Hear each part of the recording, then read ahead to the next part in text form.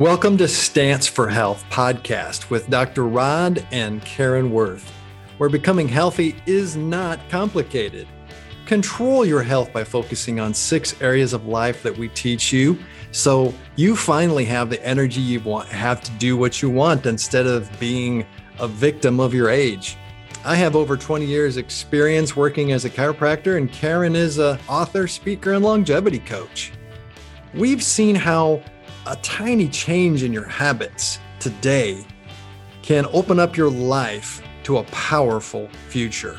Start today and take your stance for health. Hi, Dr. Rodney with Stance. And I'm Karen Sebastian Worth. And we're here talking today in a general sense about ingredients. And the story goes something like a commercial that everybody that viewed it had a very guttural response to it when they were watching the movies. You want to talk about that? So just before the movie started, the last commercial just before the movie was of a guy who was working out, and they showed his armpits. He raised his armpits and perspiration was not oozing out. It was squirting like out. A faucet. Yes, like squirts. And the funny part was that then it moved on to, there was a antiperspirant commercial. And it was so memorable. We're talking about it. But as we went to shop, coincidentally, for deodorant, we were looking at the ingredients for that deodorant. And we did finally find some that has charcoal, and we want deodorant, not antiperspirant, for many reasons we won't discuss right now. But I think it really is important that we know what we're putting in and on our bodies. Don't you, Dr. Rodney? Absolutely. Because when you say the very thing on or in our bodies, if you put it on your body, it's in your body because of It absorbs through the skin. That's right. That's the other fancy word for that is transdermal. Mm-hmm. Your cells actually have to receive that and they have to process it. And your hair, same thing. Absolutely, because it goes on your scalp, and that's another way to do transdermal. Put it on your hands in the form of lotion. You put it on your feet in the form of lotion. You put it on your legs in the form of lotion, and your arms in the form of lotion. And if it contains some of the ingredients, we just picked a couple today, then putting it on your skin is the same as drinking it. And then we have to back up and say, well, who do you trust with that information? That's science. Transdermal is a way to actually put it into your body. So is drinking, right? And then you have to go, well, who do you trust with the information that says the product that you're consuming, you're putting on your skin or you're drinking is one that you can trust or one that you can accept into your body as non-toxic? And then we go into that word that we've discussed before called hormesis, which means a given substance will either stimulate you, inhibit you, or kill you. And that's actually referring to pharmaceuticals. But you can actually refer to that word as either being something that you consume or something that you do on a regular basis, that not enough of it will kill you and too much of it will kill you. That's hormesis, or the hermetic effect, hormesis. When you think of someone that you trust, what do you think of with information? I'm thinking of someone that we refer to a lot of times is Dr. Murphy. He is a chiropractor who does an incredible amount of research. Every time we go to one of his seminars, he gives you the summary of so many books. He reads a book a week. And so I think someone that has done their homework and that doesn't have a vested interest in the result. So in other words, someone that has, let's say, the least amount to gain from the information that they're presenting you monetarily. Yes. Yeah, so they're not being bribed to tell you this information or paid to tell you this information. if that was the case, then you might even go so far as to say that that's a conflict of interest, right? Mhm. Well, Okay. for example, a lot of the research that I do out on PubMed.gov because of the rule that in order to submit that information or the research, they cannot have a financial interest. So that means that it's independent researchers that are putting it there. Now, I don't know all of them, but there's a lot of different, you have a lot of different options that you can look at. Okay. So from what I remember that stands out to me is that if you go to PubMed and you look at an article, it actually has a conflict of interest At the flag, bottom. right? Mm-hmm. So if you're doing your own independent research about, let's say, an ingredient, and you want to know if that ingredient has a conflict of interest, in other words, someone that paid the researchers to tell you if that's a good or bad product, Exactly. it'll Kind of tell like you the that. commercials. Yeah. The not against meds, but the medical commercials, since that was allowed, and I can't remember exactly when that started, you will find that they just picture, for example, a anti-migraine med that just showed the best life. I mean, it wasn't just that person was functioning normally. It was that they were building heights with their kids and flying them successfully versus staying home in a bundle because they had a migraine. And then at the end, it's that constipation, diarrhea, thoughts of suicide. And death. Yeah, yes. So what I think maybe we're both talking about there is the increase from the 1990s until the 2000s over a period of, say, 20 years, drug commercials increased in expenditure by millions to billions with a B. And so the enough times of that becomes a trusted source. It becomes, why don't you take this? I saw that it works. When we first got married, I wasn't as healthy as I am now. And I ended up getting a really bad cough, went to the doctor, saw a nurse practitioner, and she prescribed an antibiotic. And I read it was in big letters, side effects, caution. And I chose not to take it. And I got well very quickly. So from what I remember, is it something that could affect you when for you take the rest of my life? For the rest of your life. Okay. That it would hurt the muscles in my legs for the rest of my life. So I chose other ways to combat that infection or whatever was going on, and was grateful that I had the options, but also that I trusted my body to bounce back. Yes. And I wasn't just going to that. But let's go back to that deodorant. I'm so glad you said that. Went off. No, that's okay. That's this is just, these are just examples about it, aren't we? These are simple examples, transdermal, but if you put it in your body, then you're getting way more of that substance, which could be non-hormetic, meaning it could actually come closer to harming you or taking you toward closer to death quicker. All right.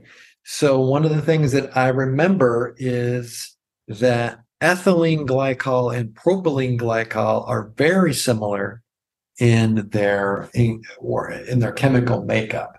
And when we went to by the way, if it says healthy, be extra careful reading those commercials, because this was one of the healthy, not antiperspirants, but deodorants. Yes.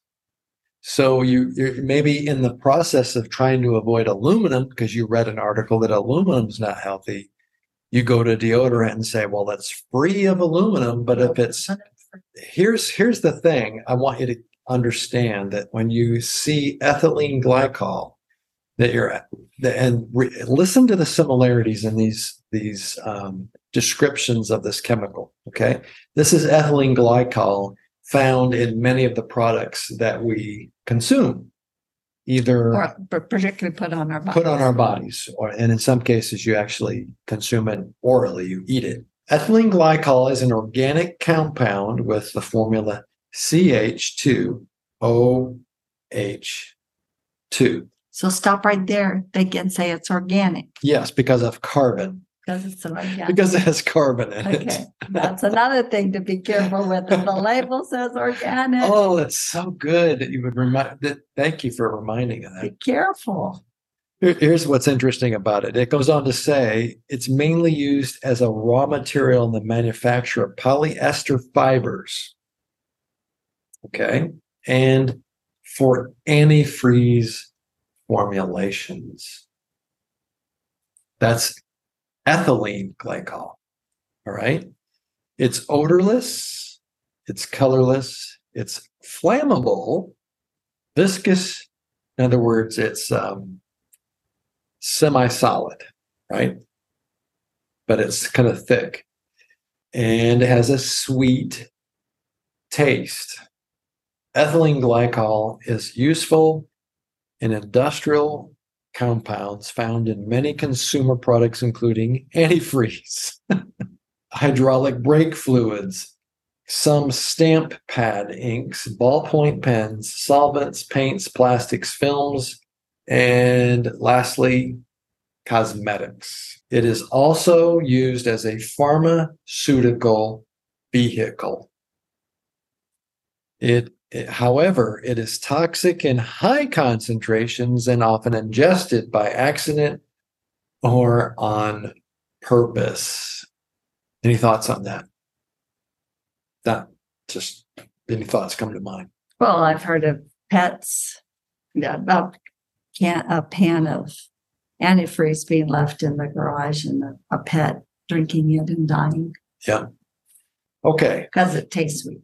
So having said that, now propylene glycol. Here's the definition or the information on propylene glycol.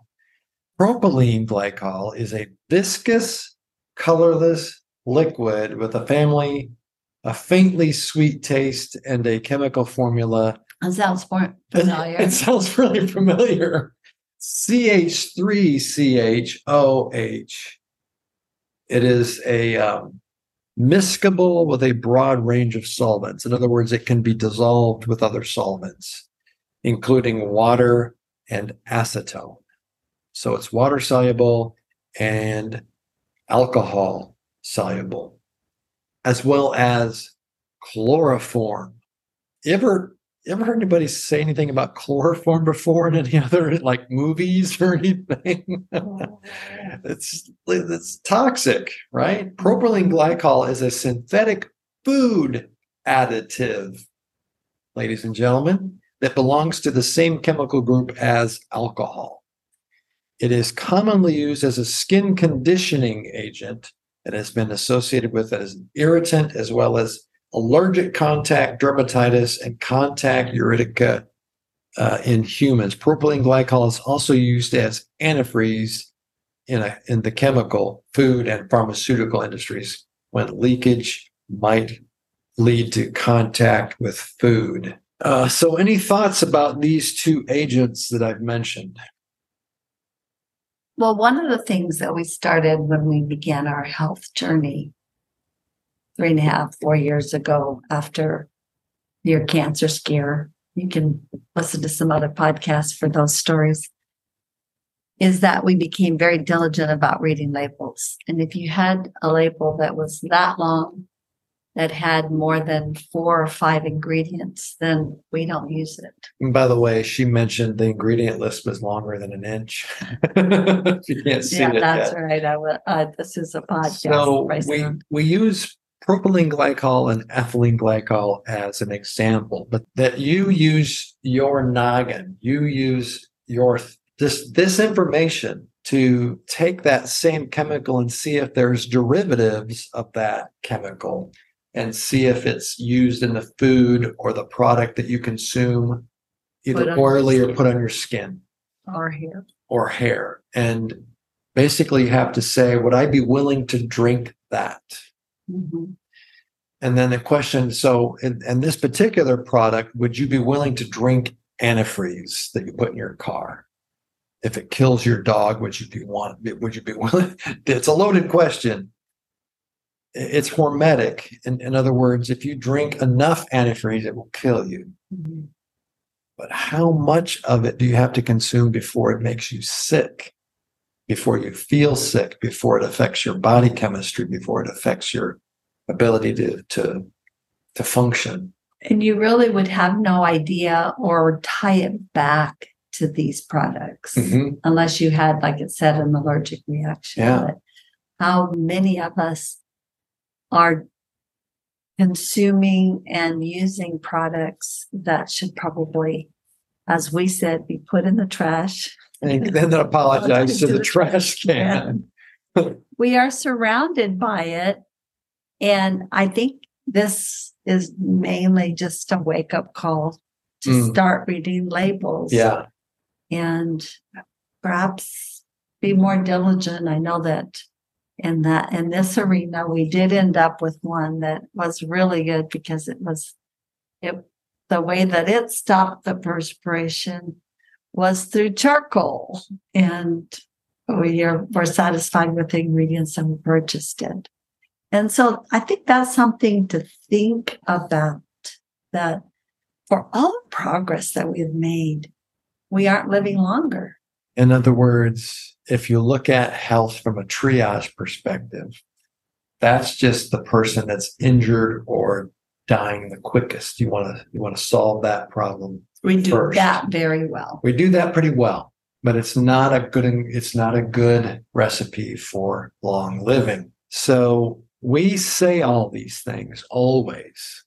Everything that we're telling you is based on everything that we've discovered to this point. We may discover something completely different in the time between now and the next time you listen, but it's unlikely that propylene glycol and ethylene glycol will change. Not that one. That's an example. And then also things like MSG and it's all of its names.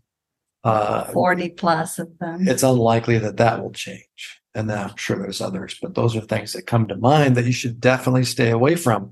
So when you look for, let's say, an ingredient list in a food product or product that you put on your hair or your skin in any way, these are things that we want to encourage you to look at before you purchase that product, to put it in your body or on your body. All this is so that, we always say it at the end of every podcast. We want you to take your stance for health.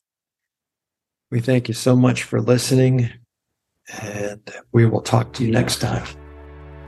Thank you for joining us at Stance for Health podcast, where getting healthy and staying that way are not as complicated as you might think. Subscribe now and discover steps and small changes that can increase your energy and open the door to vibrant health and longevity. If this podcast has been helpful, please write a review. We'll see you next time.